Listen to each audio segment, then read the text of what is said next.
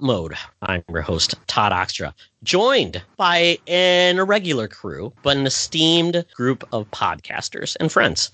This is a special podcast to discuss, in a roundtable format, The Last of Us Part 2. This game has been out about, 3 weeks. So if you have not played the game and you don't want to be spoiled, come back when you have.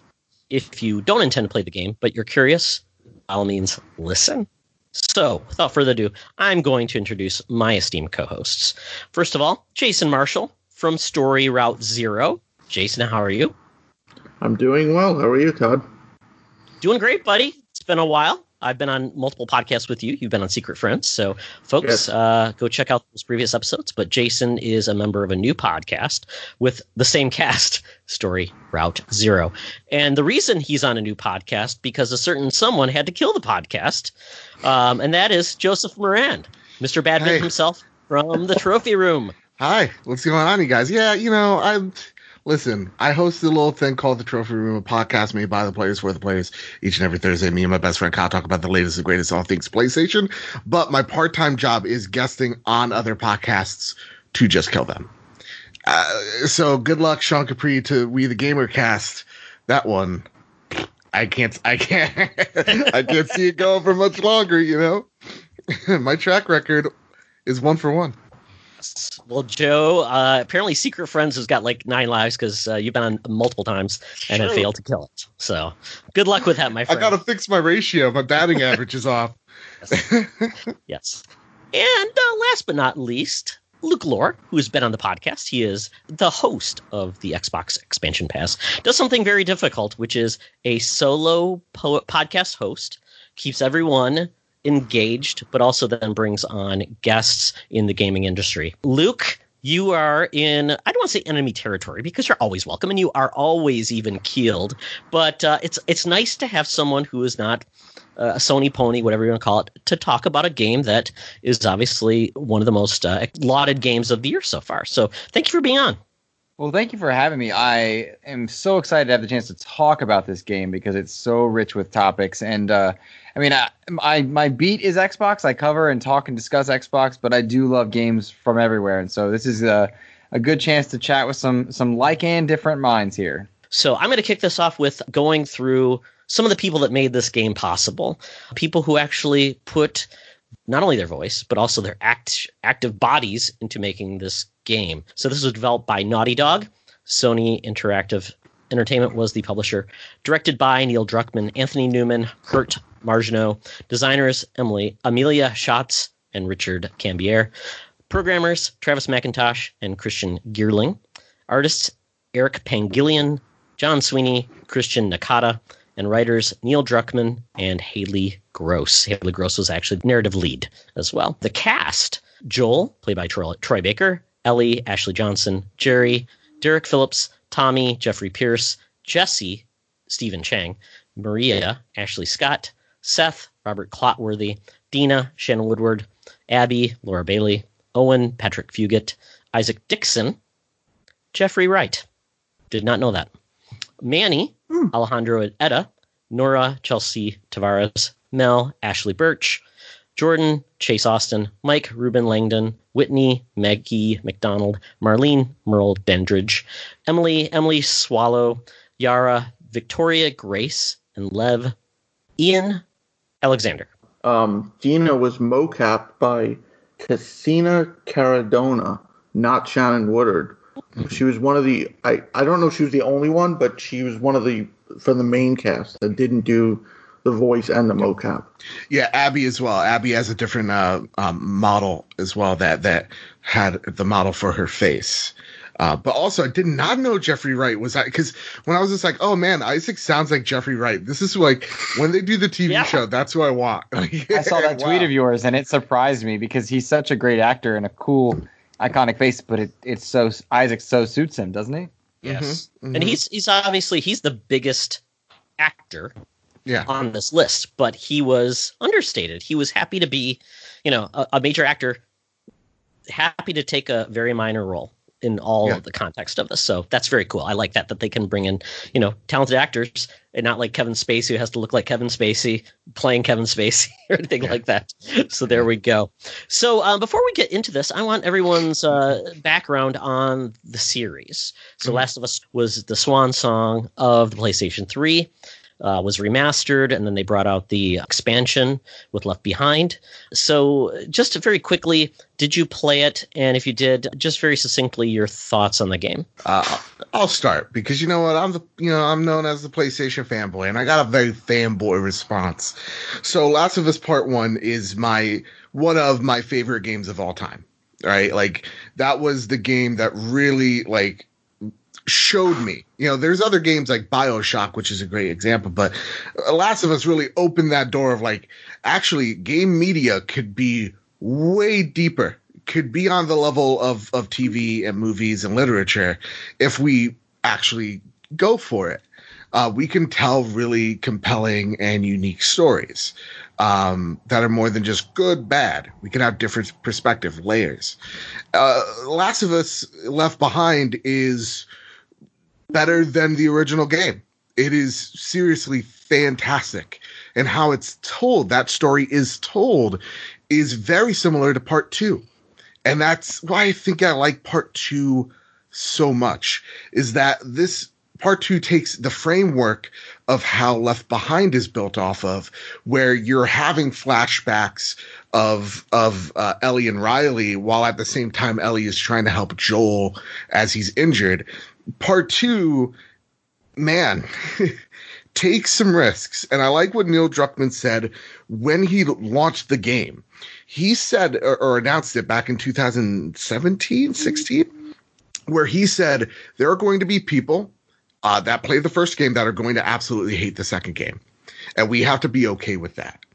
And that is something that I appreciate out of this game, is it doesn't play it safe, and at the same exact time builds upon the framework gameplay-wise and improves upon it, while at the same exact time taking ambitious risks. They could have played it insanely safe, but they decided to go for something much more meaningful, and for that, give you characters that you think you hate, like in the very beginning with Abby, and you see their transformation, their journey is illustrated to such a degree that by the end of it, I'm rooting for who I thought the villain was supposed to be.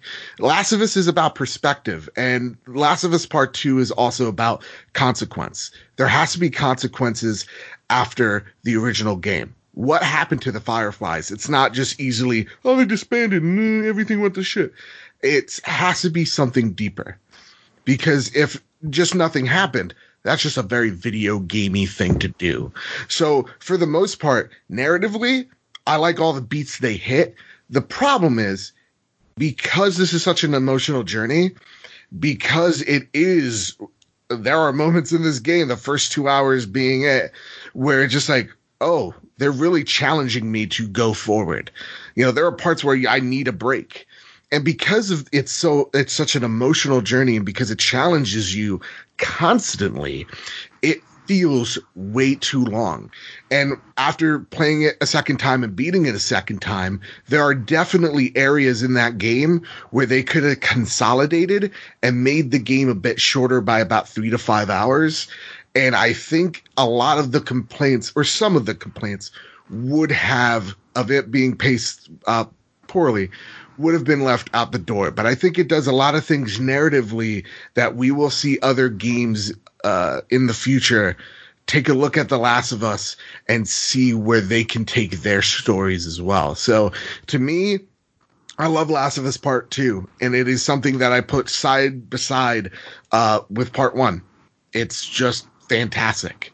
So to me, I think this game, I like it personally more than the first game. Gameplay mechanically, and the characters, it challenges me to really love certain characters that I didn't think I would.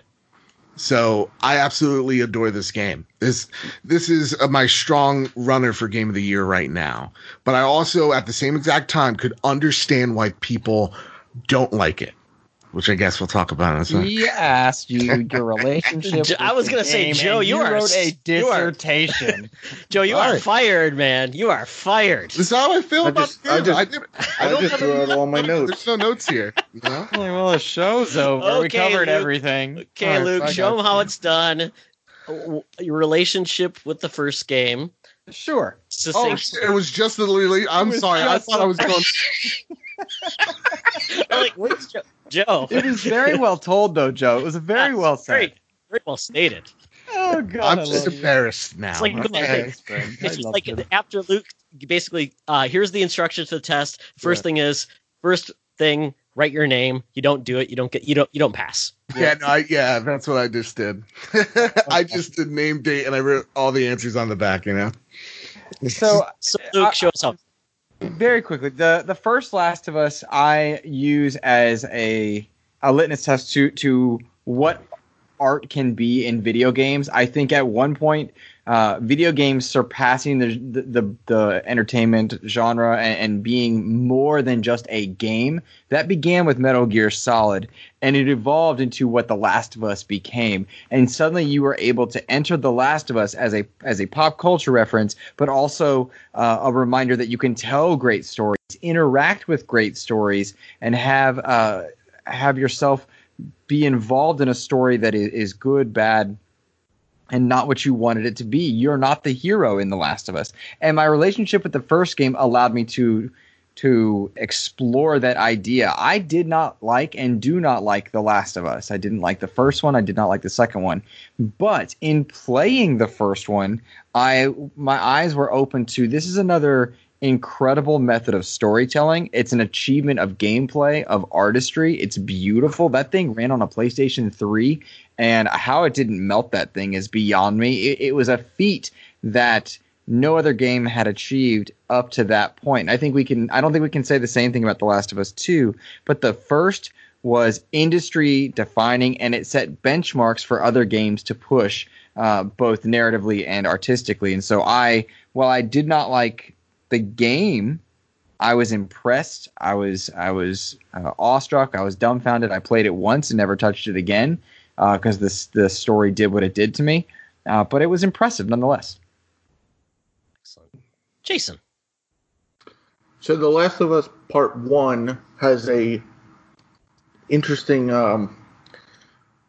foothold in my gaming history. I played World of Warcraft for about 7 years. Loktar Ogar, brother.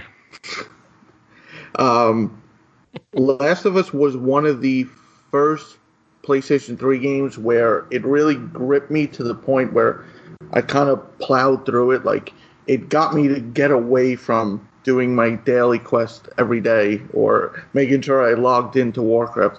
I don't want to say opened my eyes to, there's other games out there. So it kind of got me to really play into my PlayStation 3, and then eventually I got a PlayStation 4. I enjoyed Last of Us 1. I wouldn't hold it to, it was an amazing technical feat, but I don't, if you said, name your favorite PlayStation 3 games, I don't know if it'd definitely be up there in maybe top 20. But it's not something. I more remember it for it got me to where I am with PlayStation 4 and other games besides Warcraft. So that it's a special game in that regard. Yeah, it was kind of a. So that's how cleanser. that's done. Okay. It's a palate cleanser, right? From Warcraft, or maybe methadone, I guess, in a certain way. For myself, being a gamer dad, it was one of the first games I felt that truly transitioned to almost to a real relationship. I think we had The Walking Dead from that generation and The Last of Us really talking and about building relationships. I know they started and really cut their teeth on Uncharted and doing this type of relationship building, but I really felt it came to fruition in The Last of Us. And that opening sequence, I think everybody can still remember it in their brain. What happened, what Joel went through, me having a young child, it really made an impression upon me. And it just said, what could video games do in a way to shake you? It really did. So it pushed you to process what you would do in Joel's position if you lost your child. It really that game did that to you in that moment? Oh, absolutely. It made me think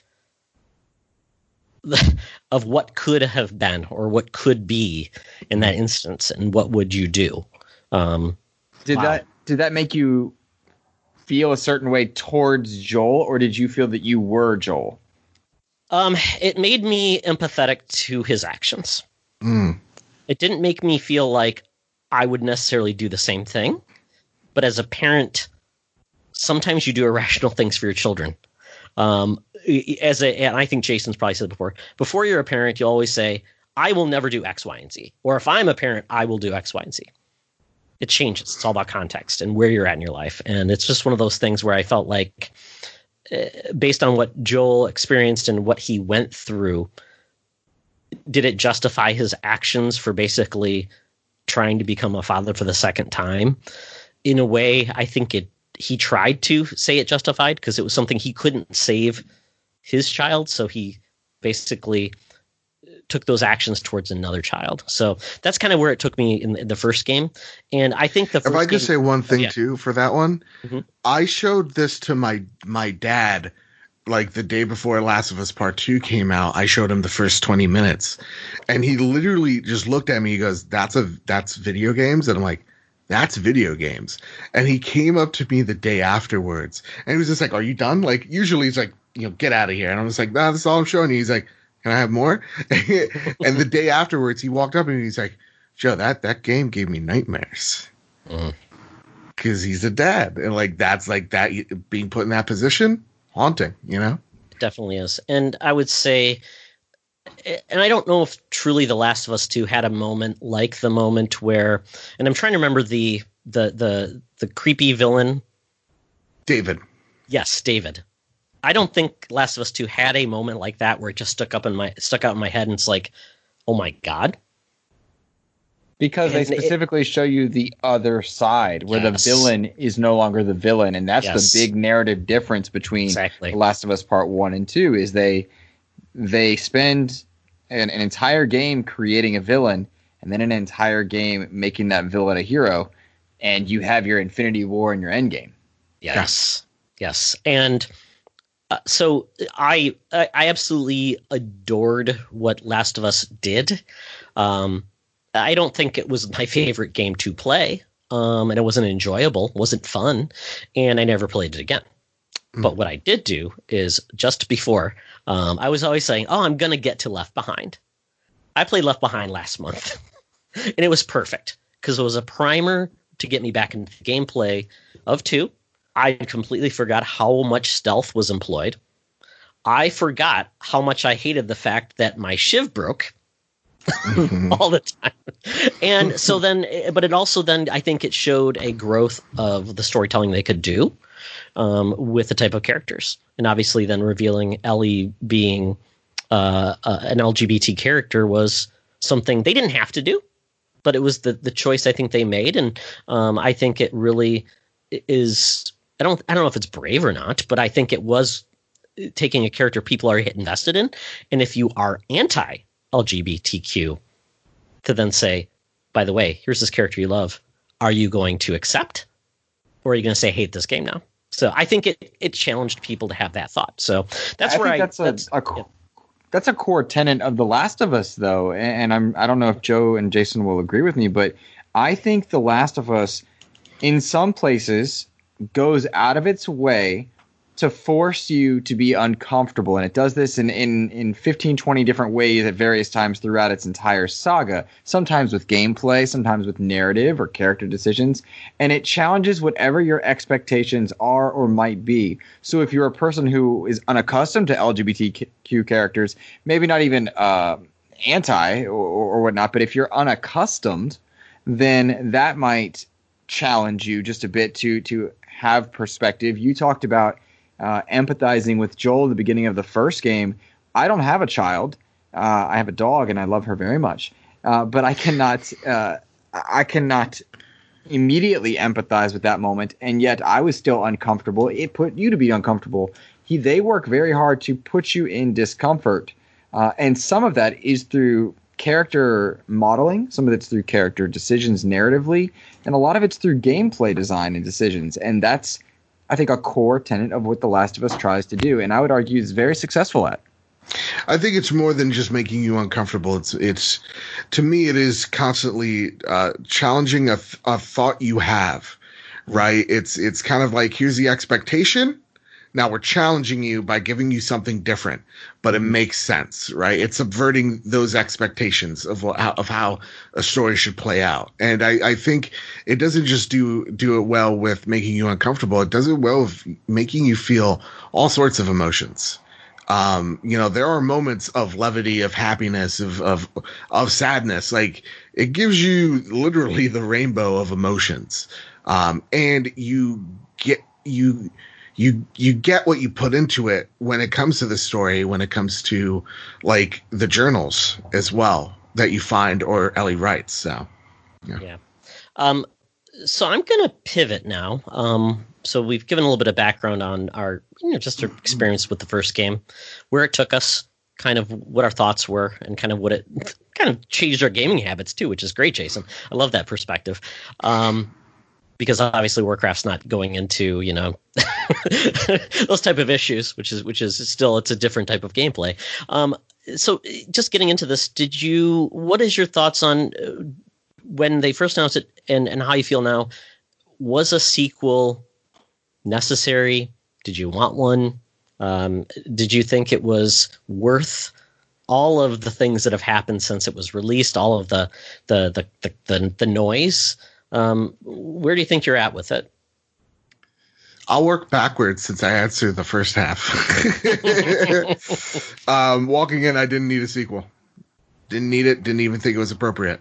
I thought it was going to be like Red Dead Redemption 2, where Red Dead Redemption 2 goes so deep into the simulation that you're not being entertained anymore.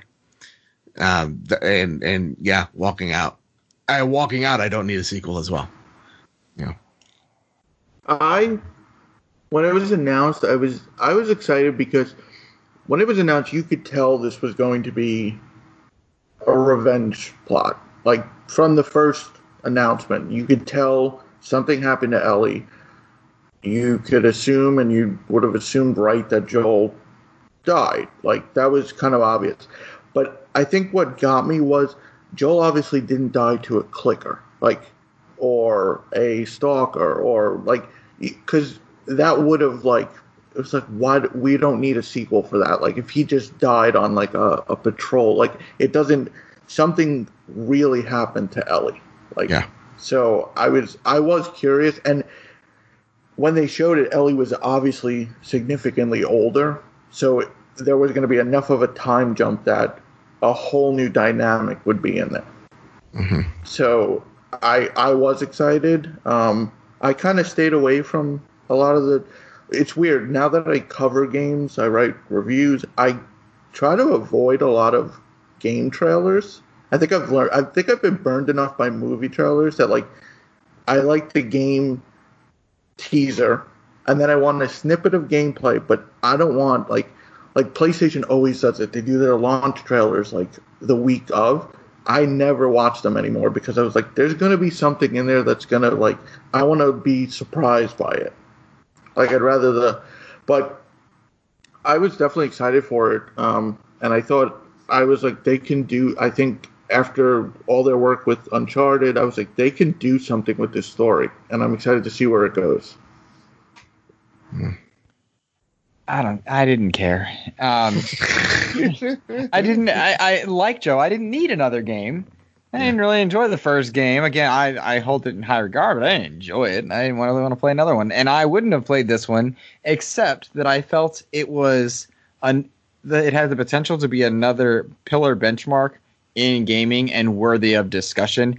And to that end, I am absolutely satisfied. And I'm really excited to continue talking about it because I think it's a game that is enjoyable to be in the zeitgeist about. That's where I'm at. I think the game's so polarizing now that it's almost like I wasn't interested, but now I kind of want to play it. If you had no interest, because it's like I want to see what. You think it's more polarizing prior? You think it's more polarizing now, not prior to launch? No. I mean, Last of Us Part 2 with those, like, this might just be me. When a game comes out and, like, it gets review bombed or anything like that, I want to play it.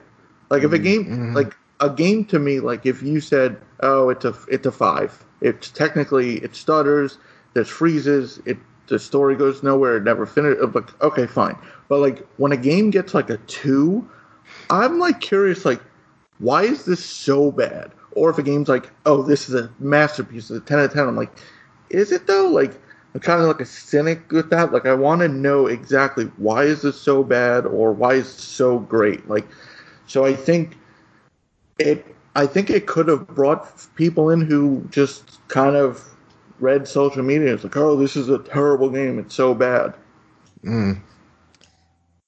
I didn't need a sequel, but if Naughty Dog, who could essentially has got so much cachet, they can do whatever they want.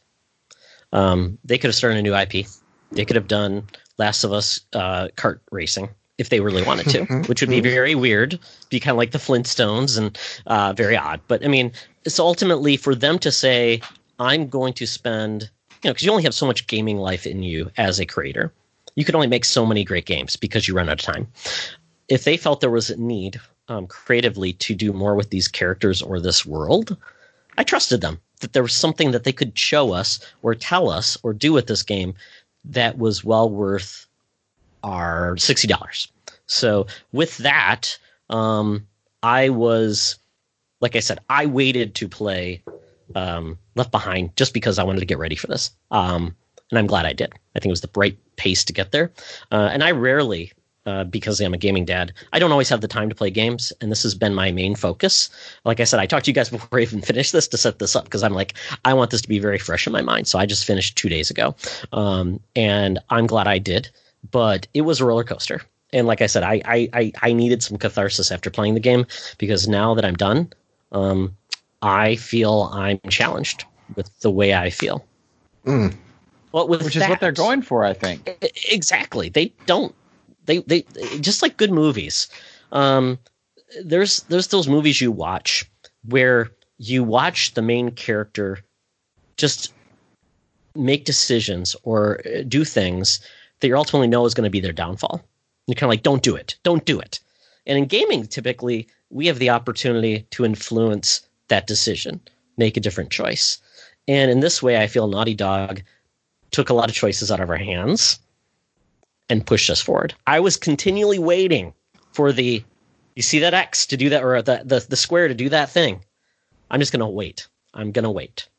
Maybe if I wait long enough, I'll be given a choice. And I never was.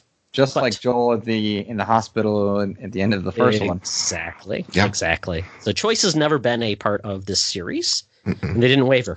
So, but I do want to touch another thing too. The leaks. Were any of you spoiled? Almost every single thing was spoiled for me. Was it true, or was it most of it? So Joel's death, yeah.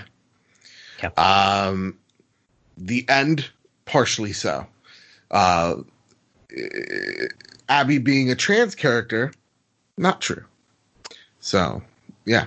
Wait. So I'm gonna say the dumb thing right now. I know. Abby was a trans character? No, she wasn't. She wasn't. That's what the that's what they said. Supposedly.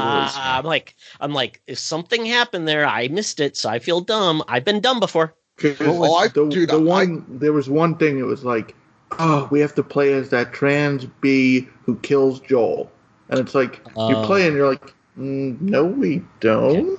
But I will tell you, so I was also leaked some of those things as well, and the Abby as a trans villain was a really interesting thing because it was in my mind for the majority of the game. I was like, was that true? Is it true? And I found myself unsure. It did not matter to the character development, but I liked that it challenged my perceptions of scenes. Like, all right, if she's trans, does that change my position on anything? And the answer was no, and I enjoyed that challenge aspect. I also found that I was perturbed by the character model versus the voice because I was expecting Kate Diaz from Gears, and it's Laura Bailey. I've seen her as Catwoman. I've seen it, and so it threw me off a bit.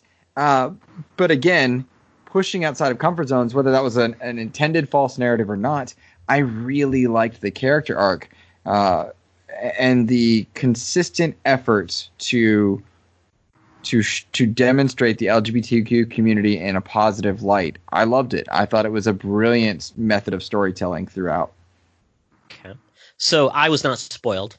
So, and I'm not sure if the spoilers led to the review bomb, as you talked about, Jason, the negative, just those fake, I would call them fake reviews, because people were doing this well before the game took me 25 hours. I don't know how long it took you, gentlemen, but 27. Unless they played like for an hour and then decided to do this. But in the first hour, it's essentially a continuation of Last of Us with no major changes. So there wouldn't be the context to say, I hate this game because all of our characters that we loved are already back and they're just having fun. You know, a lot of the review bombing was based off spoilers. Yeah. And I'm only speaking from someone who's awake at 3 a.m. and there was already 6,000 Metacritic reviews and the game just came out. There's no way people got to the... I mean, unless you were really, really upset that Joel dies in the beginning, but to review bomb the entire game because of your favorite character, like, that seems a little... I mean, but it's the internet. What do you expect? Mm-hmm. Yeah. But the Joel dying was kind of spoiled, but like I said, I kind of expected it because what could possibly have happened to Ellie to send her into this, like, revenge mode? So that's what I was at too, and we like when that was spoiled for me, it wasn't even a surprise because I'm like, yeah, no, we've seen Joel for practically none of the promotional things, so I'm assuming he's dead and like he's not a good person. Like I assumed, like I pieced things together of like, yeah, someone probably killed him from his past. I didn't know it would be a Firefly. Yeah. I thought. I was going to say, Naughty Dog kind of played a little trick on everyone. There's a scene in one of the trailers where you think Joel's in the game later, like almost at the end of Ellie's part, and it's actually Jesse. It's the part where she's in that little neighborhood, and Jesse pulls her back and covers her mouth. The trailers made it look like that was Joel. You think I'd let you do this alone? Yeah. And different people say different things. So, like, it is. Yeah, like, and I really thought trailers that are cut. Yeah, I really thought Dina was going to be the motivation for her to have revenge. Like, I thought Dina would be killed. Well, so let me ask you this, because if we're talking about the big game and the question's about spoilers, my question is, did that influence your approach and perception of events? Because I talked about how it messed with my mind, and as I examined Abby differently, did that change the way you guys approach the game? Yes, because I'm a cis dude. So, like, I thought when they said, oh, she's trans, and I saw, like, a bulky female, I thought that just, oh, trans dude. All right, whatever. Mm-hmm. And it actually worked. I liked her better because I'm like, oh, this is really cool. They're doing this. But, like Joel's death, I was, like, when you think you're going to spoil something by, by saying what happens, all you're doing to me is going, is this a moment? Oh, this is a moment right here. Holy shit. Yes. And so, like, you're not ruining it. I'm just now anticipating it. And anticipation builds differently. And it really is maybe a little worse for the effects. But, yeah. Yeah, I really, once I started seeing the negative scores, knowing there were spoilers out there, I really felt like it was going down the road of what would get people so mad. And the only thing I could think of, it's going to be a position move or it's going to be making us not like what the characters we loved previously, them doing things that we weren't going to like. Because that was my only thought. I mean, because what else could make people so angry? I mean, yes, Joel dying and somebody being somebody's favorite character, but that was my only thought. It was going to be characters we love doing things we don't like. Yeah. and making us have to realize, hey, sometimes we're the villain and sometimes we're the hero. And this instance, they change perception. So, and they do that, and the way they write it is so freaking good that it's continue. Yes, yeah. So, going into this, we're in part 2. The game opens up fairly traditional. We've already touched upon kind of where we're at in a different place. I mean, it's probably 7 years. 5 years. 5 years. Okay. Years. So we've got a new cast of characters. Yeah. Well, I'll say a significant 5 years because those are Ellie's coming of age years. Yeah. And I think that's a different 5 years than 20 to 25. The fact that she went from 13 to 18 or something in there, that's a significant time as she comes into her own. Yeah. And yeah, I mean, she's got her own place. She's finding her own path, and she wants to be her own person. And this whole new community we're in the midst of, and it seems like this is what they fought for, to get a life and to have relationships in a community. And then obviously very quickly, I mean, obviously we were, and this is the really important part to me. Very early on, we're introduced to a second set of characters that we don't know what to think and know what to do with them. Very rarely in gaming do you ever play against your main characters in a way that's positive. I mean, Halo, obviously, Arbiter, things like that. We get that, but it's a little bit more of a operatic and overbearing. But very rarely do we get to play the other side and then take and say, what do we do with that? We're not really trained in gaming to do that a lot.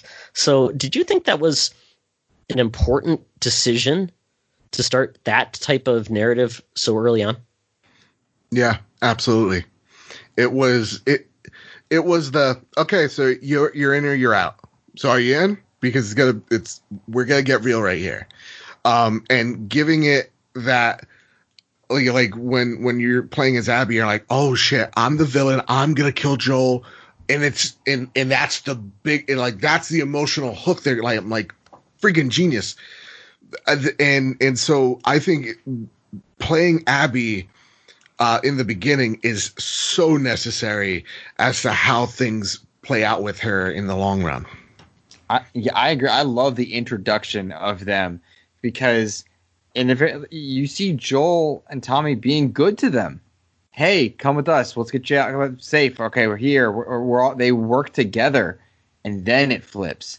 And so immediately my emotions were challenged. And from then on, I was examining each character's facial tics, each character's movements, body language, attitudes, verbiage, because I wanted to know why and how. Because you can see the look between the characters, the wolves or the former Fireflies, when they realize who Joel and Tommy are. When they connect the dots, it visibly changes. And that really changed the way I then approached playing these characters, because I have no love or disdain for Ellie. I just see her power in the story. And then my love or disdain and my relationship with Abby and the former Fireflies and the Wolves, it was adjusted by the way they initially talked to each other, because they were a family themselves until they realized what Joel and Tommy were. Yeah, Tommy offers. He said, "Oh, you should come back with us. We'll get you geared up." And Mel says, "Oh, we appreciate that. Thank you very much." But off on the side, Owen's with Abby, and they're already suspect of these two guys. But then it's so quick. It's not like, oh, Joel and Tommy, and then they're plotting. It's instant. All of a sudden, hits the ground. That's it, and you're like, oh, it's happening right now. Yeah. Yeah, one of the things I appreciated, and it was and I didn't think I was going to like it at first. And I'm like, oh, why are we transitioning to this other group again? And why are we transitioning to Abby? And this group, I don't like them. And I feel kind of dirty playing as them. I'm abandoning the characters I love and spent so much time with, and I'm back with them again.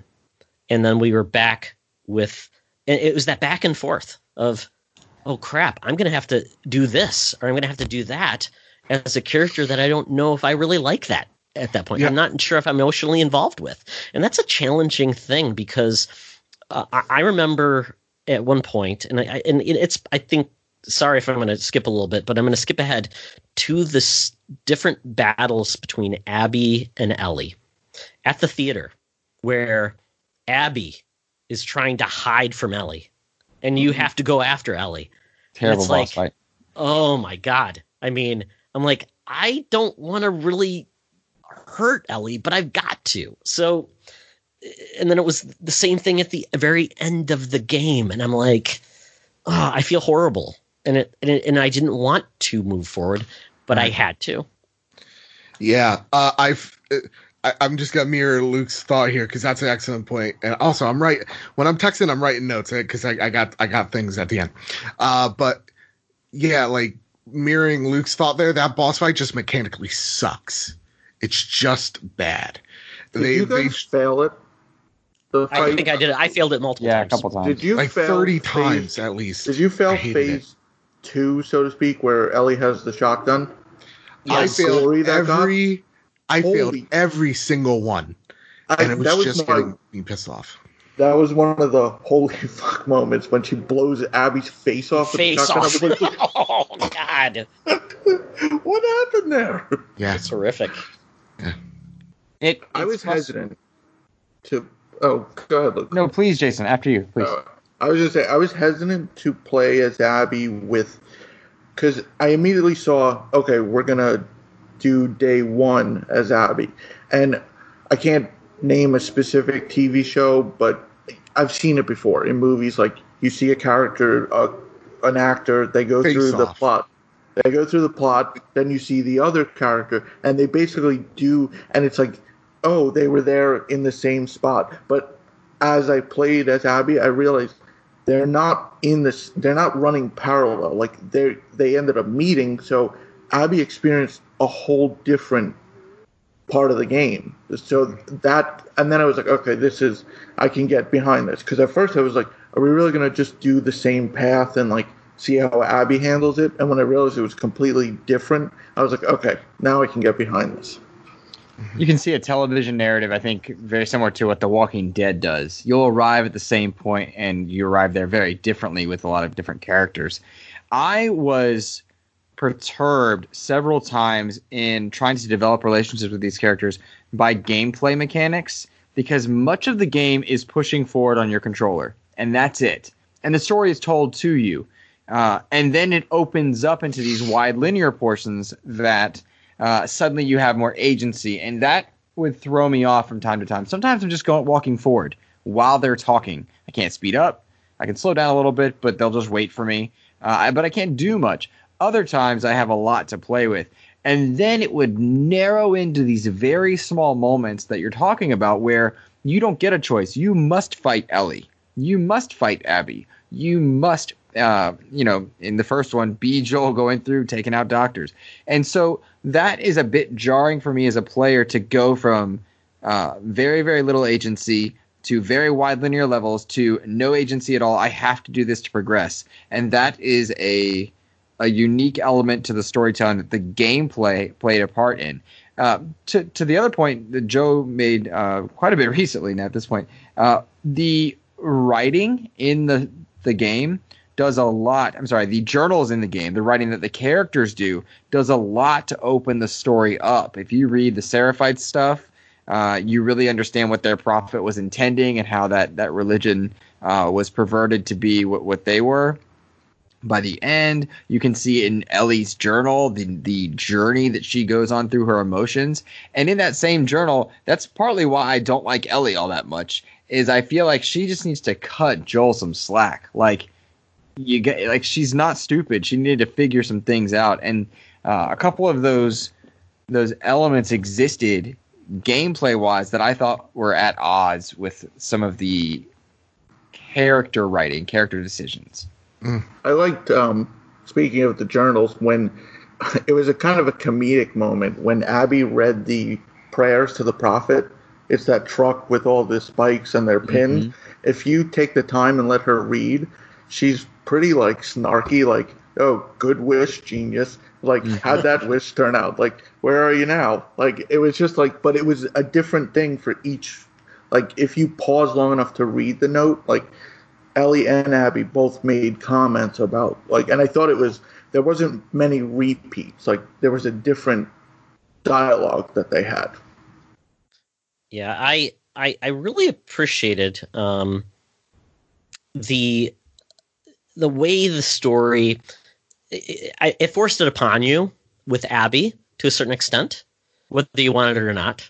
And I think that's where the game, and I think we've talked about the length. We've talked a little bit about the length of the game, but I think this is where I feel like, to your point, Joe or Jason, when you said, "Hey, I wish if we were doing the exact same thing, it would have been worse." And I agree. We were doing similar story beats, but it was to the, I guess it was employing some more story building for Abby to basically make us understand what she went through. What was it from the other side? Giving us some empathy, because and it's funny in a way, what Ellie lost is so small compared to what Abby lost. And what Ellie went on a tirade on versus what Abby went through. And it was just like, it makes you feel like Ellie needed to mature versus, I mean, they're very similar in age too. And you just kind of felt like what Ellie chose in the path she went down and how much love and compassion she got versus what Abby did. It just made me very frustrated. Because the difference, though, is that Ellie bears the pressure of being the Messiah that didn't save. Like, she was supposed to be the savior of the human race. Yes. And she wasn't, and she isn't, and it was not done in her control. And I think that's the only difference, because I agree with you. It's not like she lost anything, but she's dealing with the weight of knowing that she failed humanity, even if she didn't. You know, I mean, like, she's a kid. She's 13, 14, 15, 16, 17, 18. Like, she doesn't get it. And that's the thing. Like, you're dealing with someone who's still maturing. They are a teenager. They don't get it. They think they get it.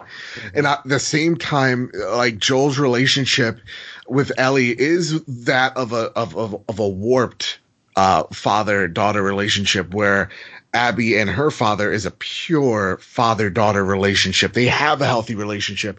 Joel and Ellie doesn't. And the reason why Ellie is so angry is that not only does she have her choice taken away from her, but it echoes the last scene, and it's really freaking awesome, is she's mad at Abby because she took away the ability for Ellie to forgive Joel for what he did.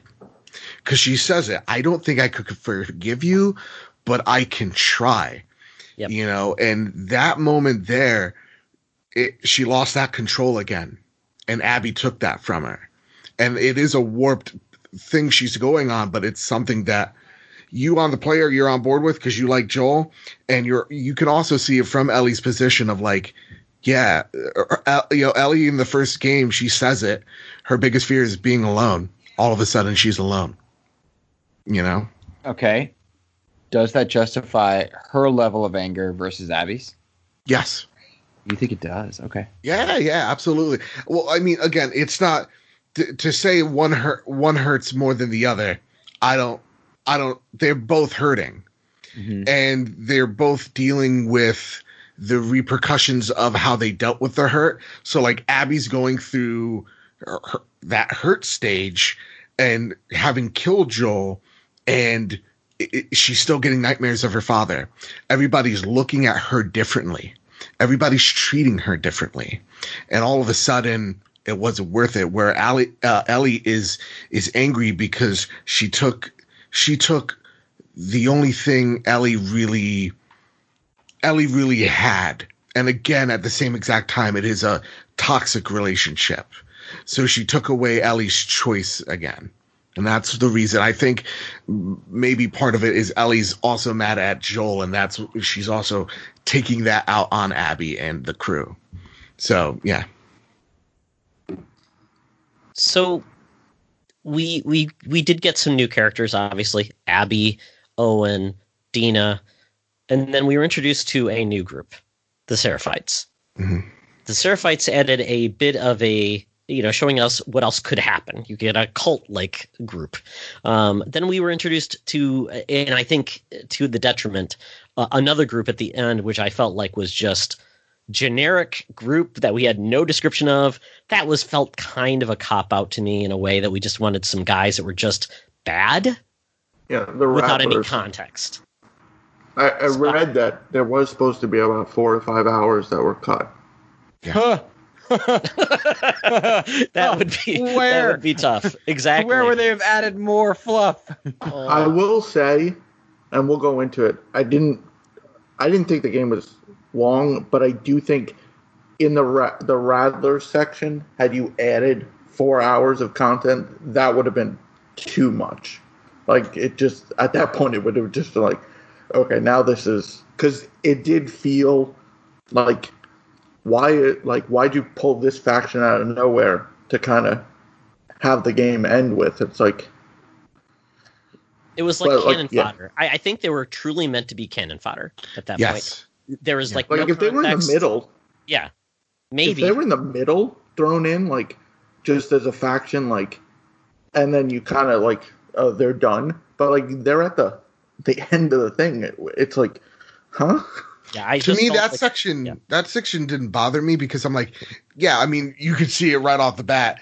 They need Ellie and Abby to meet again, and we also now need Ellie to be in the power position, right? And to have it still in Seattle doesn't really make much sense since Seattle's on fire again.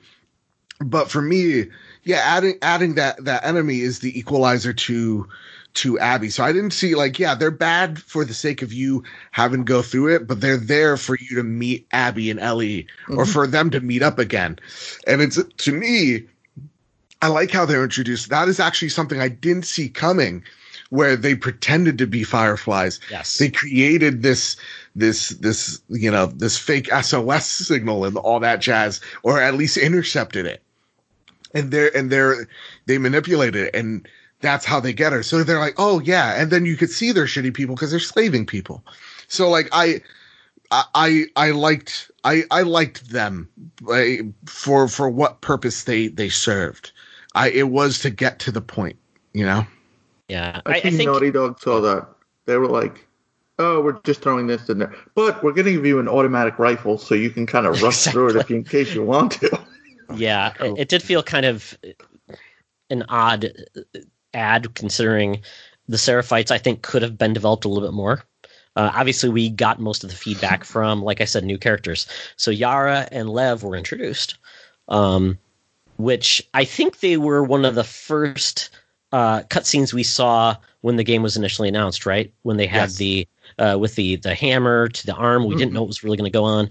And I think those characters really obviously added to Abby's development as well. Much less, and you got the wolves kind of got put on the back burner. So I kind of felt like there was a lot of extra elements added, and I don't know if there was a great balance of all of those extra pieces. There was not. What did you guys think? To me, I didn't. So to me, it's about the personal relationships. So like, yeah, like the wolves, you could see enough of them. They're this bigger organization. But they're still the background. They're the backdrop of this personal story that you're seeing unfold. The Seraphites, you're started off when you meet them as Abby, and you're like, oh, they're just animals, they're just crazy loons, cult people. And when they actually meet up with, or Abby meets up with Yara and Lev, they're just people. They're trying to survive. They have their own code, just like the wolves do, and you get enough context that you need. Because I don't, like, real talk, if they're just like, and here's the wolves, and here's what they're all about, like, and here's this long, like, you know, drawn out explanation. No, they tell it to you via the actions that you're seeing in the backdrop. So for me, I liked it. They gave me enough to where I go, okay, here's the stage, and let's see these characters play. Like, I didn't care about Isaac. So they gave me enough Isaac for me to go, okay, that's enough of him. That's fine. The only thing that I see as a plot hole is why Isaac let them go out to Wisconsin to kill Joel. That doesn't make sense. And then he's upset that Abby's love interest that I hate so much in this, Owen, it got awful. I know why you let him go. Yeah. Yeah, What? I honestly, in all sincerity, I think he let them go because it is very clear in Abby's journey that she is dead set on making this happen. I mean, it goes back to that bad love interest. No, I want to train. I don't want to kiss you. I want to go train. I want to go train. The reason she bulks up is so she can be a better warrior, a better fighter, so she can go kill this guy. She's so focused on this that as a leader, he has two options. He says, yes, you can go, and I am allowing you to, or no, you cannot, and then faces his own repercussions when she defies him. Right, what do so I do when she That she knows defies it's him? coming. Right. And so I think that's why Isaac let them go and spent the resources, because if he allowed her to, or if he said no and she did it anyway and defied him, he's got a whole different problem on his hands. Okay, I can see that. Yeah. He basically viewed her as a tool, and when that tool was no longer fit his needs or wasn't going to follow his use, it was to be Game over. basically expensed. Yeah. Yeah. All right. Still don't like it though. Yeah. Because I'm like, oh, but now you have an issue with the second time. Like that's like, I understand why you let it go the first time then, but still, like the second time you're like, oh, well, that's kind of stupid. But it leads up to a really good line, so I like that. And what's interesting between all of the factions that you are exposed to is that to the other people, they are brutes, they are savages, they are a society that is not worth being a part of. The Seraphites are zealots, and they are inherently crazy, and they have perverted the words of their prophet. But they also have families, and they love each other, and they do take care of their own. You know, the wolves have dogs that they keep and they use, but they also love and they play ball with, and they have sections for families. And but then also Isaac's over there torturing people.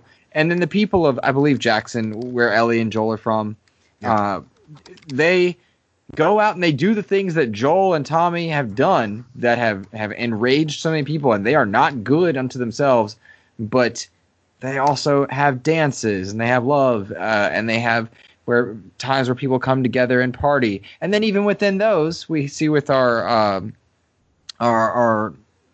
bartender who was so mean to Dina and Ellie, like his own bigotry exists within their own good community. And so it's consistently showing you good society, bad society, and then the perceptions of those outside of it, which could not, by accident or intention, be more parallel to what we're seeing right now in the real world. And there's a lot of lessons that I think the game works to teach the player. Whether or not they succeed is I think up to the individual person. Mm-hmm. Yeah. So and I think it's interesting to see where this game landed. And I feel this way. The game was long, I think, in an intention to exhaust you. And I don't know if that was... It worked. God.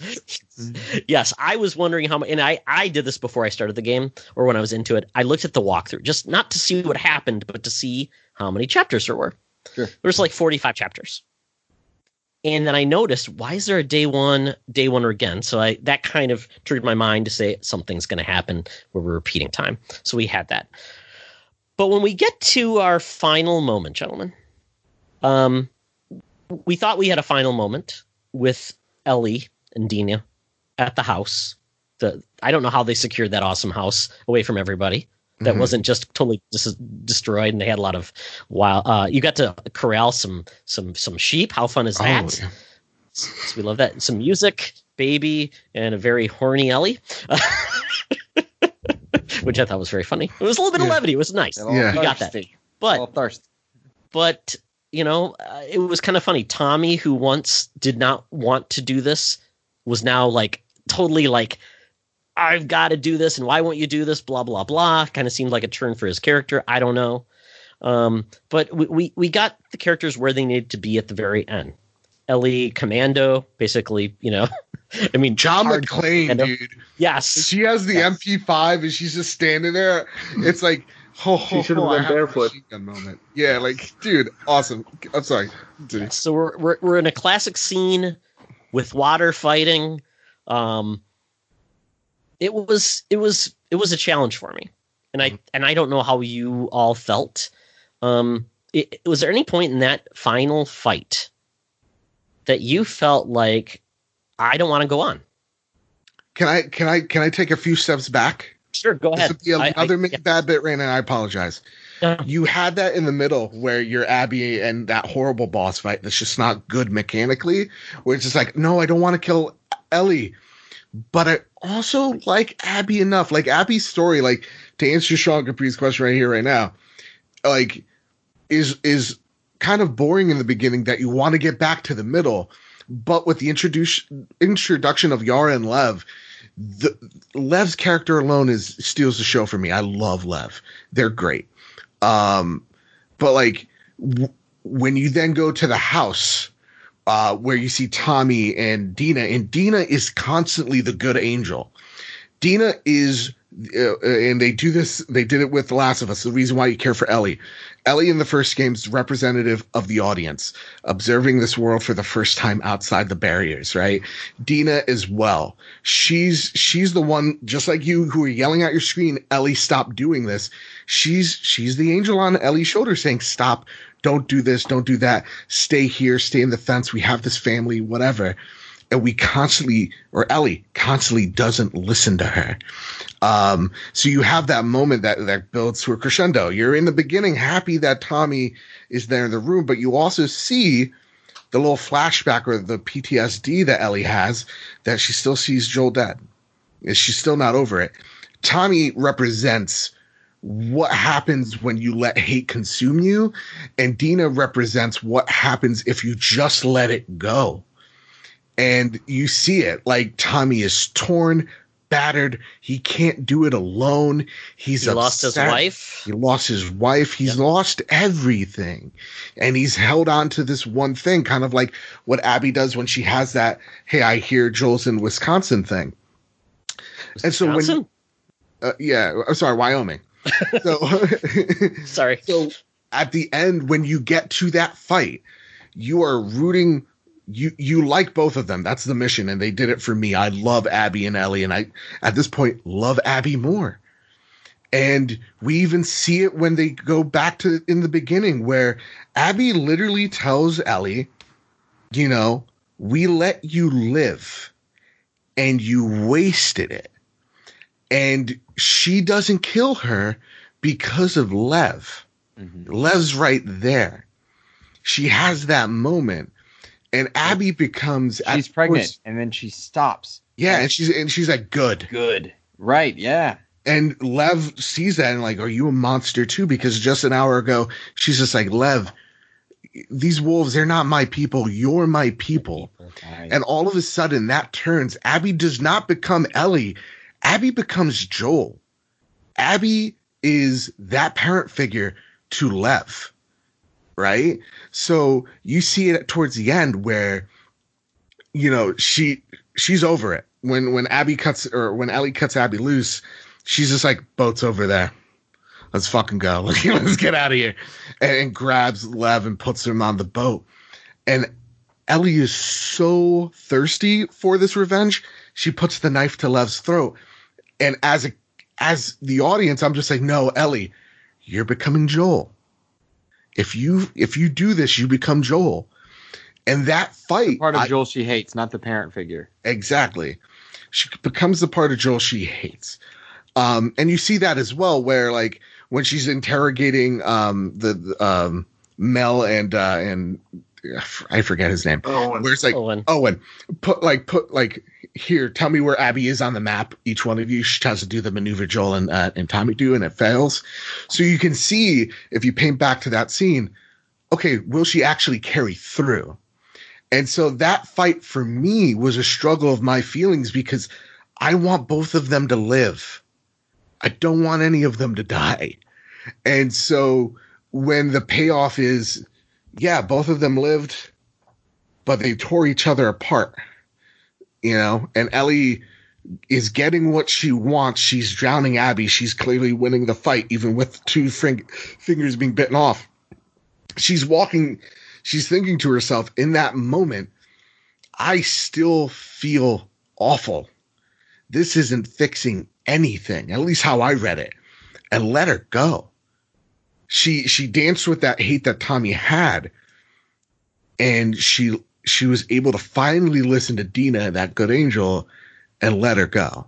And that's why I love the ending so freaking much. that final scene, the final flashback between Joel and Ellie, it paints the picture as to why she was on that revenge path, and it worked for me, man. That fight was the one that I wanted, the end fight to be the one in the middle, but like it did everything for me right there. Again, Jason, bad bit ran out. Jason, what was your thoughts? I mean, did you feel like you wanted it to continue? It didn't happen to the point, but I really thought we were going to have to make a choice.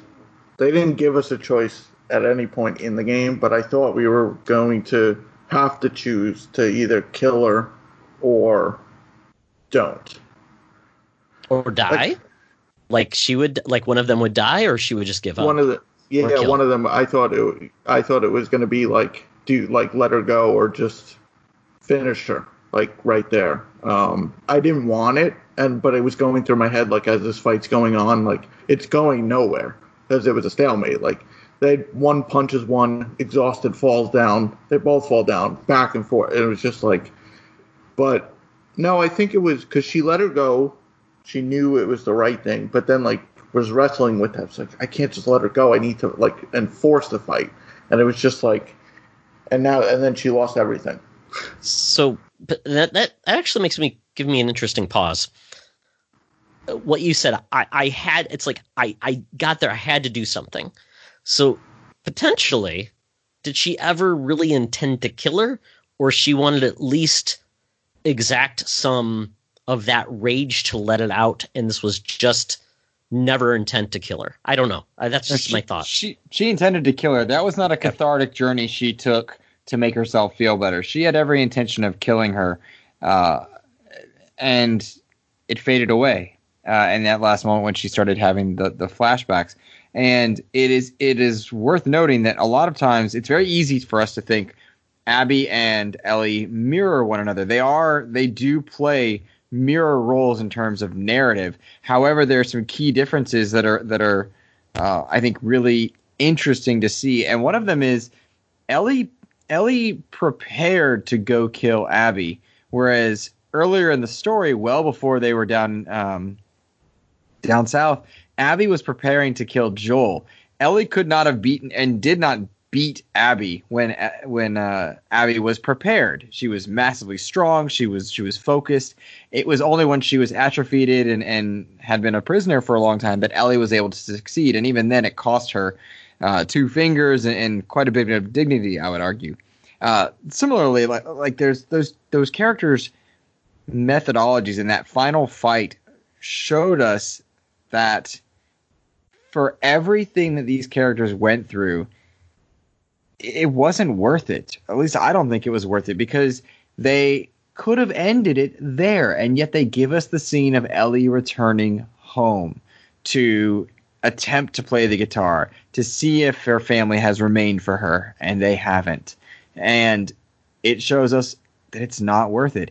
Abby's line of "we let you go and you wasted it," wasting opportunity seems to be a recurring theme as well, and that systemically from day 1 through 3 for both characters, you see times where people wasted opportunities, and that is just a narrative through line that I think Druckmann might have hit too hard on a few beats, but it was worth doing in the very end because it stuck with you. And now I think people that take this story to heart are examining their own choices in life, and they're examining their own choices that other narratives and games have taken, and thinking something similar. Am I wasting it? Is this too much? Am I going too far? And that's the lesson that I think the game tries to teach. At some point, though, I definitely want to talk about why this game's too long. We definitely will. And I will say, I think I like the end that Ellie kind of knows that she wasted it, because she didn't get back to the house and like frantically look for Dina. I think she realizes immediately and kind of just goes to that room, realizes she can't play the guitar. She realizes she lost at that point, and just kind of, that's why she walks away. Like there's no like, where'd they go? It's kind of like she knows and just has to go wander somewhere. And very good point. I liked how they did it. I didn't like that it happened, obviously, but I did like when when Ellie discovers Abby, I was shocked, like how beaten Abby was, and I think you could see it in Ellie, the character. Like when she discovers it too, like she's got the same feeling you do. You're like, holy crap, they destroyed this. Yeah. They destroyed Abby. The thing that I feared or wanted to overcome is now just it's a diminished goal even because to your point, Luke, like you said, atrophied, beaten. Was it even worth it? Because even if you kill them, it's like, what did I actually accomplish? Because you weren't even the figure that I'd painted in my head that when I saw you kill Joel, you were no longer that. So it really kind of drove that point home. But I think one more point is we've got two characters at the very end going two different directions.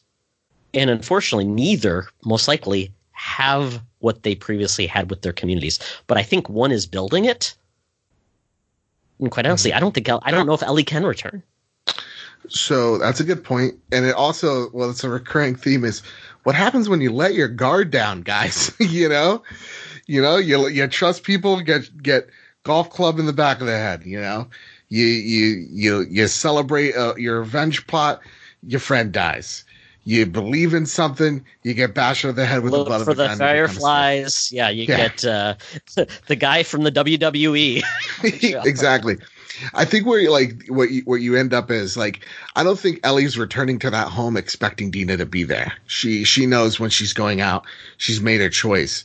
The interesting thing is Dina took everything, even the goddamn lambs, but the guitar, because it harkens back to the conversation they had in the beginning of the game.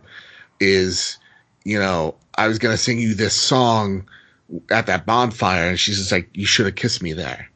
That guitar meant too much for Dina to take, so she left that baggage there for Ellie to keep.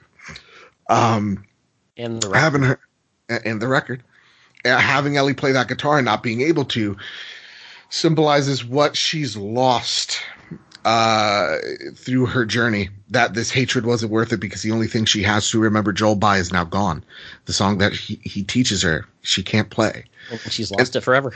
And that memory, again, I harken back to that memory that in the very end with her and Joel is, man, this is why she was so angry, because she hated Joel as well. And when Joel tells her, you took it from me, and she says it to Joel, like, my life could have fucking mattered. And I love what Joel says. If God gave me the same a second choice. Chance, I would do it again. Mm-hmm. That's Great the line. love he had for her. That's a father's love. That's the father's love. Yep. And seeing her walk away, you're presented with the question, is she walking towards Jackson or is she walking towards Catalina? That is where the part 3 could come in. I think part 3 comes in with Abby searching out Ellie with a doctor that can do the thing that they wanted to do in the first, and Ellie ultimately dying for an attempt at a cure. And who knows if Druckmann will give us that? He's good at saying no. Yeah, but I think that is the narrative that could be easily told there. Mm-hmm. Absolutely. But they're not there for easy. And that's the other thing. It's not. Yeah. Yes, it is. Right. But I would tell you though, basis the excellent accessibility menu, I actually was able to adjust the difficulty where it wasn't so annoying, that didn't drive me nuts, that I could play the game, still have a challenge, but still progress and not get frustrated. So I applaud them for that. So what was that like? Not getting frustrated. I reduced the enemies. Accuracy. Well, it was like their basically their ability to detect. Yep. And they became stormtroopers. I reduced that a little bit. So so yes, the dogs could not sense me all the time, which is great. But I reduced that a lot. So but there was a couple we did have questions from Sean Capri. Just want to call that out at Sean Capri. He is a member of the Xbox Drive, also a cup of Joe and Nintendo, does a lot of good stuff. And he talked about a couple of things. Part 2, we'll get that first. If you felt it was too long, what would you have changed? If you didn't feel it was too long, why didn't you feel it was too long? May I go first? Yes. The game was too long. The game was too long. I was 25 hours in and miserable and bored, and I was being punched in the dick every 2 seconds because it was sad and I didn't like. The game's way too long. It is way too long. And here's the big thing about it. I thought the last 3 hours incredible. I thought the first hours of Abby's journey, the first hours of Ellie's journey, incredible.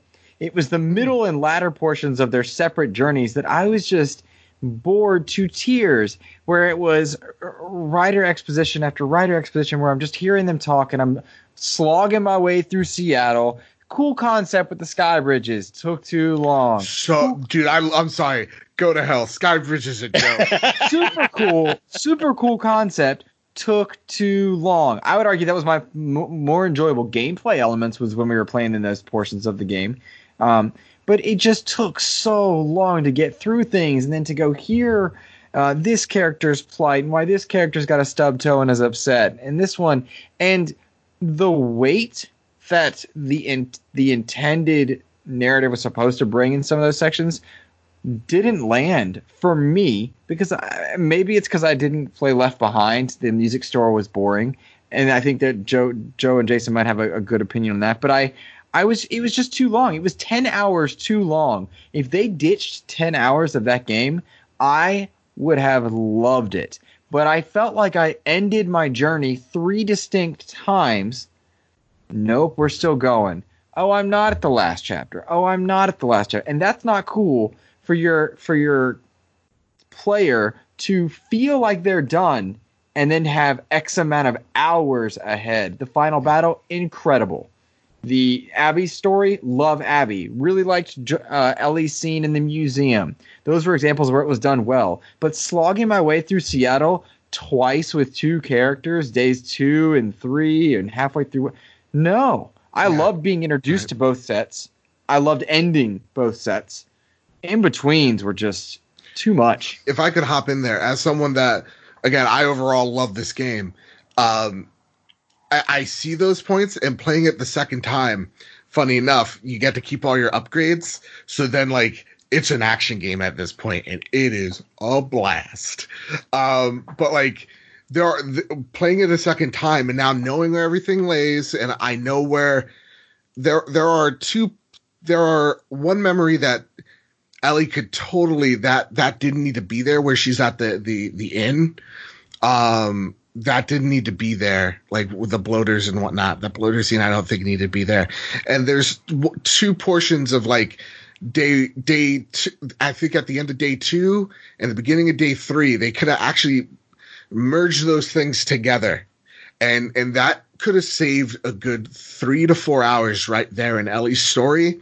And when it comes to Abby, I think the second part feels too long because you were just hit with a crescendo moment that you thought was going to be the end, and then it's actually restart from the beginning again. And Owen is so, again, he's the only character I absolutely loathe, and maybe it's because he's a misogynistic douchebag, but like his character's just not appealing to me.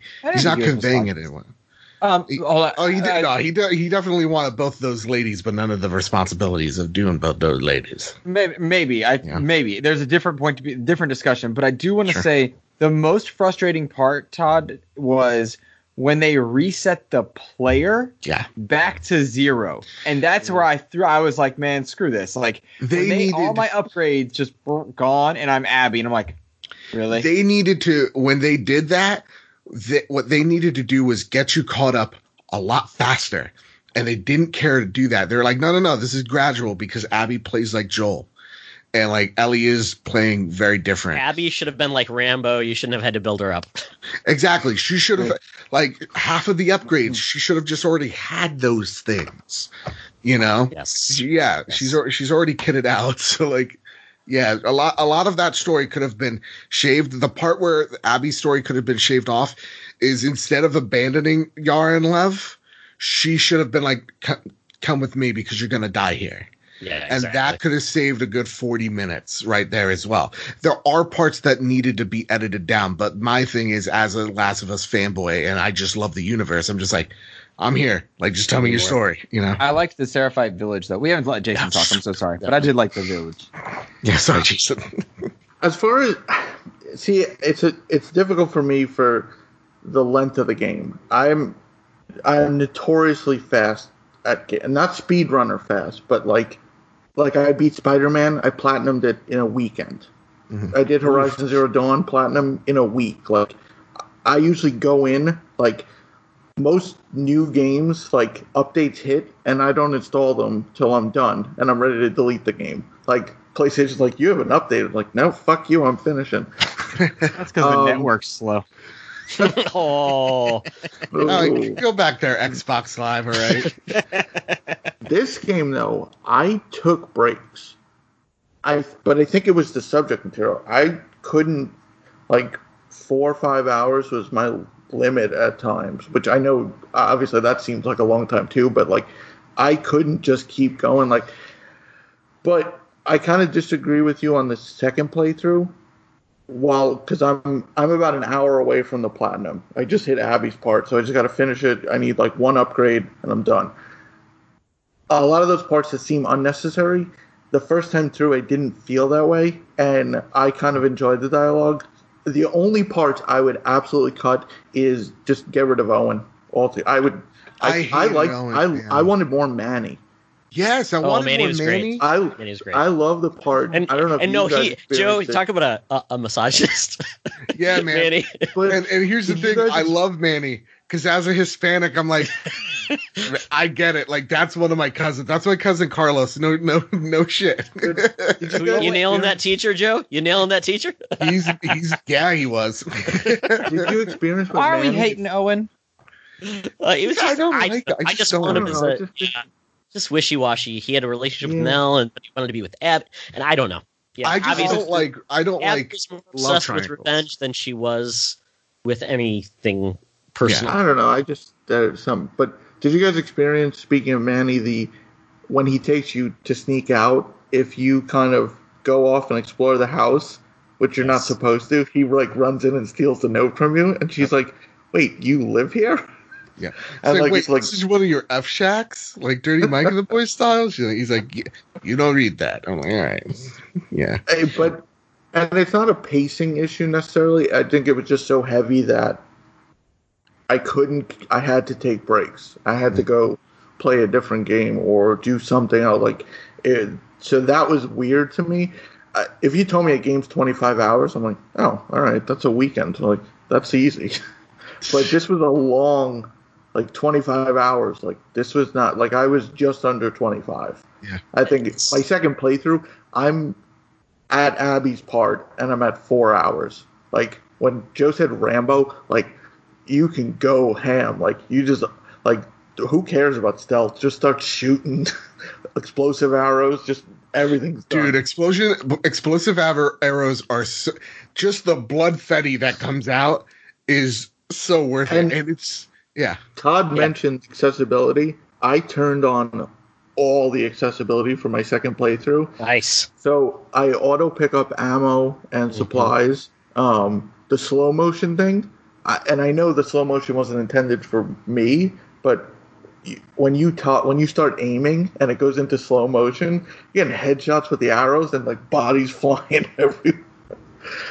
Dude, I'm like, I don't think it was too long, but I could see it was too long for someone like me who plays at a breakneck speed. But I think 25 hours. I mean, you could have cut some scenes down, but I enjoyed. There was a lot of little dialogue. Did you guys ever walk away from someone when they're talking to you? Yep. And I liked how they put that in there. It's like, oh, okay, we'll talk about this later. I thought that was not them just trailing off. And then they'll start talking again, going, so like I was saying earlier. Yeah, that's cool. Yeah, like the God of War, the God of War boat scenes. Perfect. I like I said earlier, I think it was long because they wanted you to feel like you had been through the ringer, and you were. Story-wise, or just you've been through too many scenes or too many sneak scenes or something like that. So for me, I thought it was the right length, but it did wear me out. And I will never play this game again. So Jason, I salute you, but I won't do it because the story beats are what's going to get me through now that I know what's going to happen.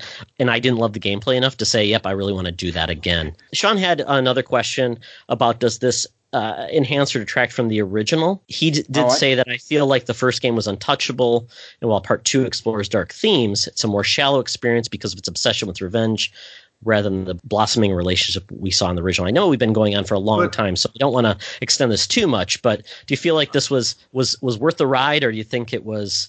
I think he asked and answered his own question.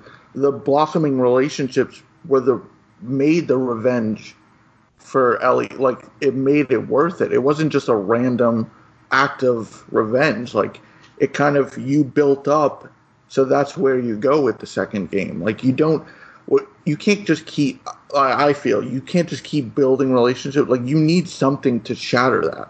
So I think the fact that you built up those relationships in the first game and then immediately put a dent into that build up kind of led to this game, and I think it played off that perfectly. I don't think it would have been better if there needed to be a conflict other than the infected.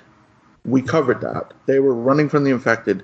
You needed more of a personal, like we had the cannibals in the first one, but you needed something more personal, I feel, and I think it played off of it perfectly in that regard. I think it stands very well next to The Last of Us 1. I think The Last of Us 1 is just something to be treasured in the gaming verse. And this does not detract nor enhance that experience for me.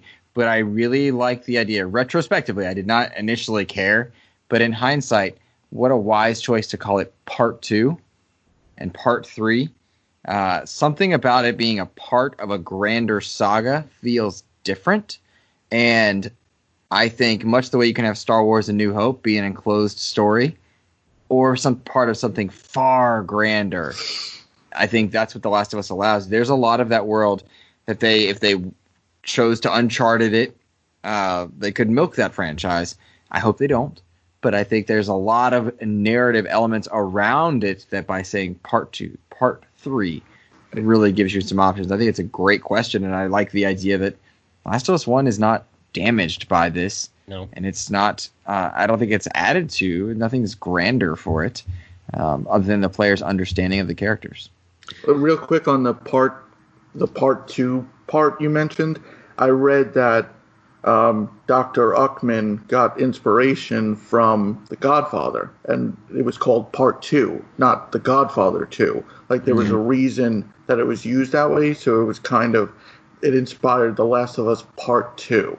Like, and I like that because like Godfather Part 2 is something that stands next to 1, right? It could, because 1 is this magnum opus of a film, and like Part 2 is to me equally successful film in what it needed to hit narratively, gives you context to the world itself and the past of these characters, and that's what Last of Us Part 2 does really well as well. I'm not pitting these two games against each other because I think both games need each other to have them hit, right? Where like, yeah, symbiotic. They're very symbiotic by nature, and yes, that's a word that I thought of. Indeed. But it's also like Star Wars, where like Last of Us Part 1, you start it and you finish it. There could never be a Part 2, right? Like or it doesn't have to have a Part 2. It's just how like Star Wars, like, they're made so that you can watch Empire Strikes Back without having to watch any of those goddamn prequels.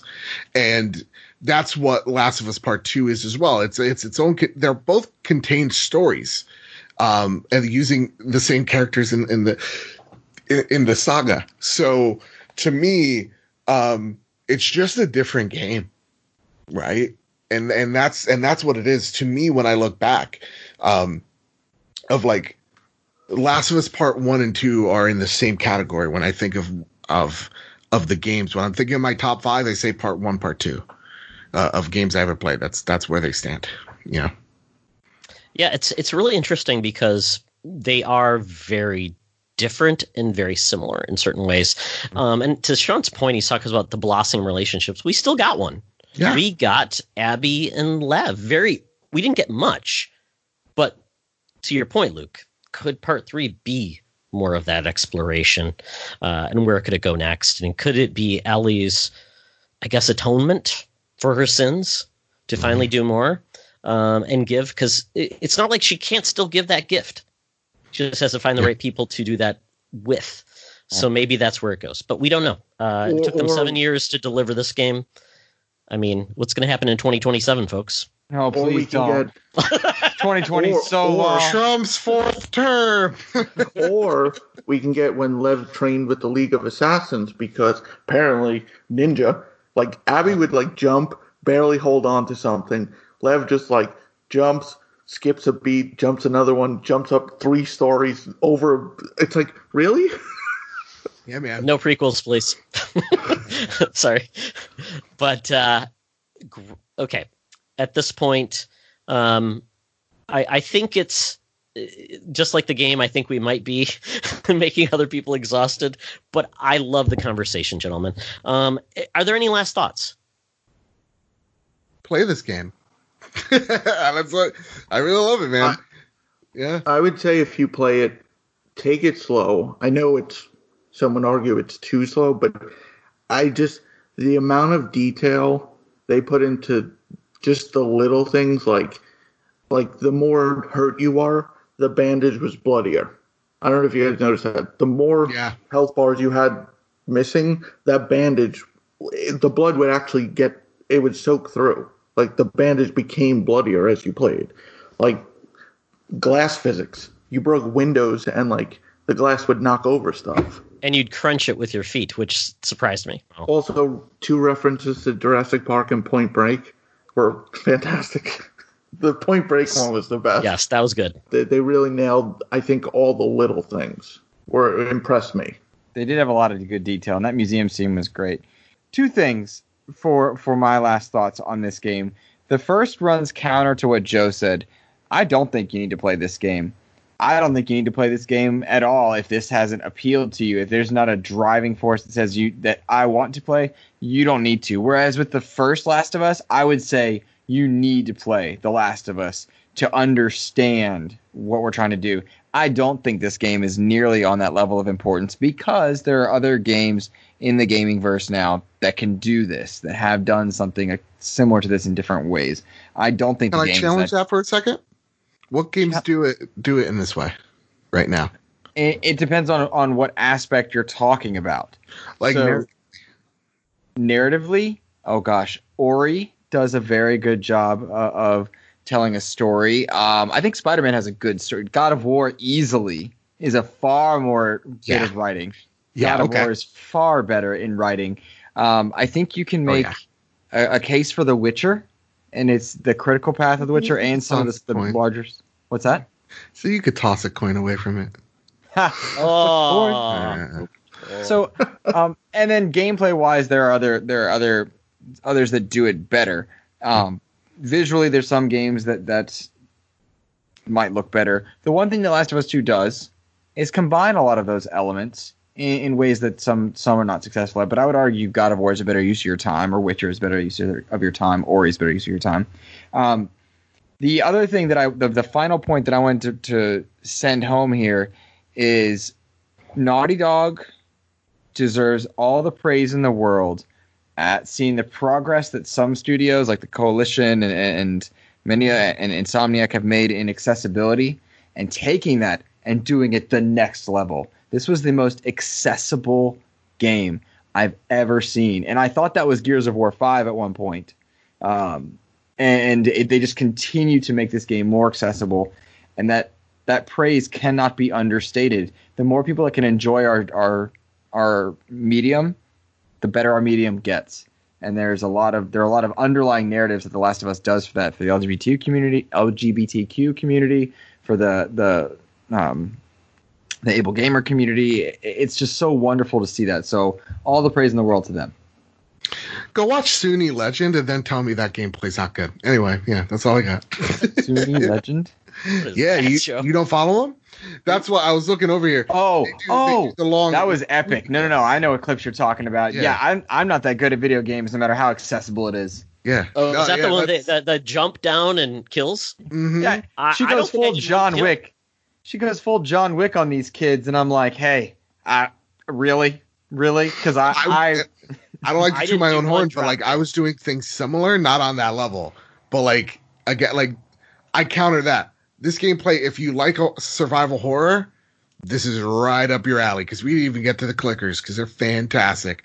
That subway scene, shit. those new bloaters, not fun to fight. Oh, they're so cool. I will God. say one point, I was so frustrated I couldn't figure out to I do with hate that one Luke. mega boss. I didn't. I first I thought you could escape, and I got so frustrated. I'm like, nope, you have to actually kill the thing. So I'm like, Yeah. Quick one on the Rat King. The Rat King was fine. It didn't really scare me because you knew something was going to happen. What scared me was when the stalker split off, you climb up into the ducts, and I'm like, Yeah. oh, we're finally getting away. All of a sudden, right around the corner, I'm like, nope. I literally Shout out to when she finds out that you're immune and you have to kill her. yes, Best yes. scene in the game. Well, second best scene in the game. dude. Okay, when you're in the hospital, I love that. That is like to me. I'm like, oh my god, what could have been a this gen Dead Space 4?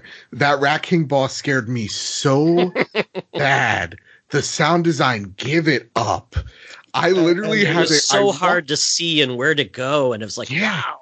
And And Kyle that it's was the just apartment. like when you hear it and you actually use your super duper hearing, your sonar vision, you actually see the outline of it. I can't even imagine. That scares the shit out of me. I was so scared. I'm a 28-year-old man. I literally had to take my headsets off, right? And then I had to get my mom. I go, Mom, stand right here. Hold me. I'm a big boy. You know what I appreciate? Like the dilapidated apartment that you have to descend. That was so cool. That was pretty tense. But what made it better was when you finally escape and Lev goes, you see that elevator? That's how we should have came. And it's like, I just wanted to turn around. Yeah, screw you, Lev. Thanks a lot. And the Rat King as well. When you get to that design, you're thinking, you're like, all right, is this going to be some like somewhat silly, version of a bloater, like some type of like Resident Evil or Silent Hill type of like figure? And it's just, it makes sense for the world, and it's terrifying. Yep. These day one bloaters that they have hooked onto each other as like some type of weird Akira looking bloater. It's terrifying. In that same terrifying design, now we're actually having a good conversation here. In the same terrifying design, when I don't know if they're clickers at that stage of evolution, but where they crack out of the wall, they're like stuck in it, and then they break out.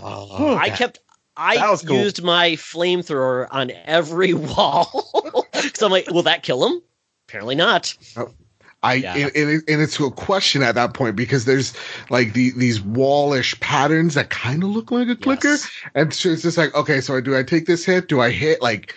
Do I waste a bullet? Like, you still got to think about those things. Yes. Yeah. Playthrough 2, I'm just lobbing explosives, Molotovs. It's like, nope, nobody's jumping out of the wall at me. Not me. Not today. I have to give us credit, gentlemen. Almost 2 hours in. For those who've stayed with us, fantastic. This is the first time we've really talked about the gameplay. I know, right? It's crazy. It's just crazy. But on that note, I thank you, gentlemen, for joining me on this ride, because I really, really wanted to talk about this. And I'm glad we all kind of had similar experiences, but different experiences as well. And that's the whole point of gaming. We all have different tastes and where it lead us. And I'm glad, to get a perspective from a primary Xbox gamer and understanding that, there's more to love than just what you can game on one console. Thank you once again. I appreciate you spending your time with me. And so hopefully our listeners enjoyed this. Gentlemen, tell us where people can find you along the internet. We'll start with you, Jason.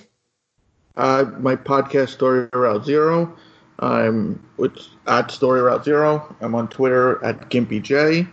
And you can find my reviews at obelisk.co, OBILISK.co. Excellent. Luke. You can find me on Twitter at Insipid Ghost, and that is you can search me on Twitch as well, or Xbox Live for that matter. I host a weekly podcast called the Xbox Expansion Pass, where I examine the news and goings on of the Gamerverse as they pertain to the Xbox ecosystem. And I often host developer interviews from around the industry, most recently talking to the developers from The Messenger. And that is fantastic interview. Oh, thank you, man. Very Thank French. you. Yeah. Yes, he is very French. I butchered his poor name.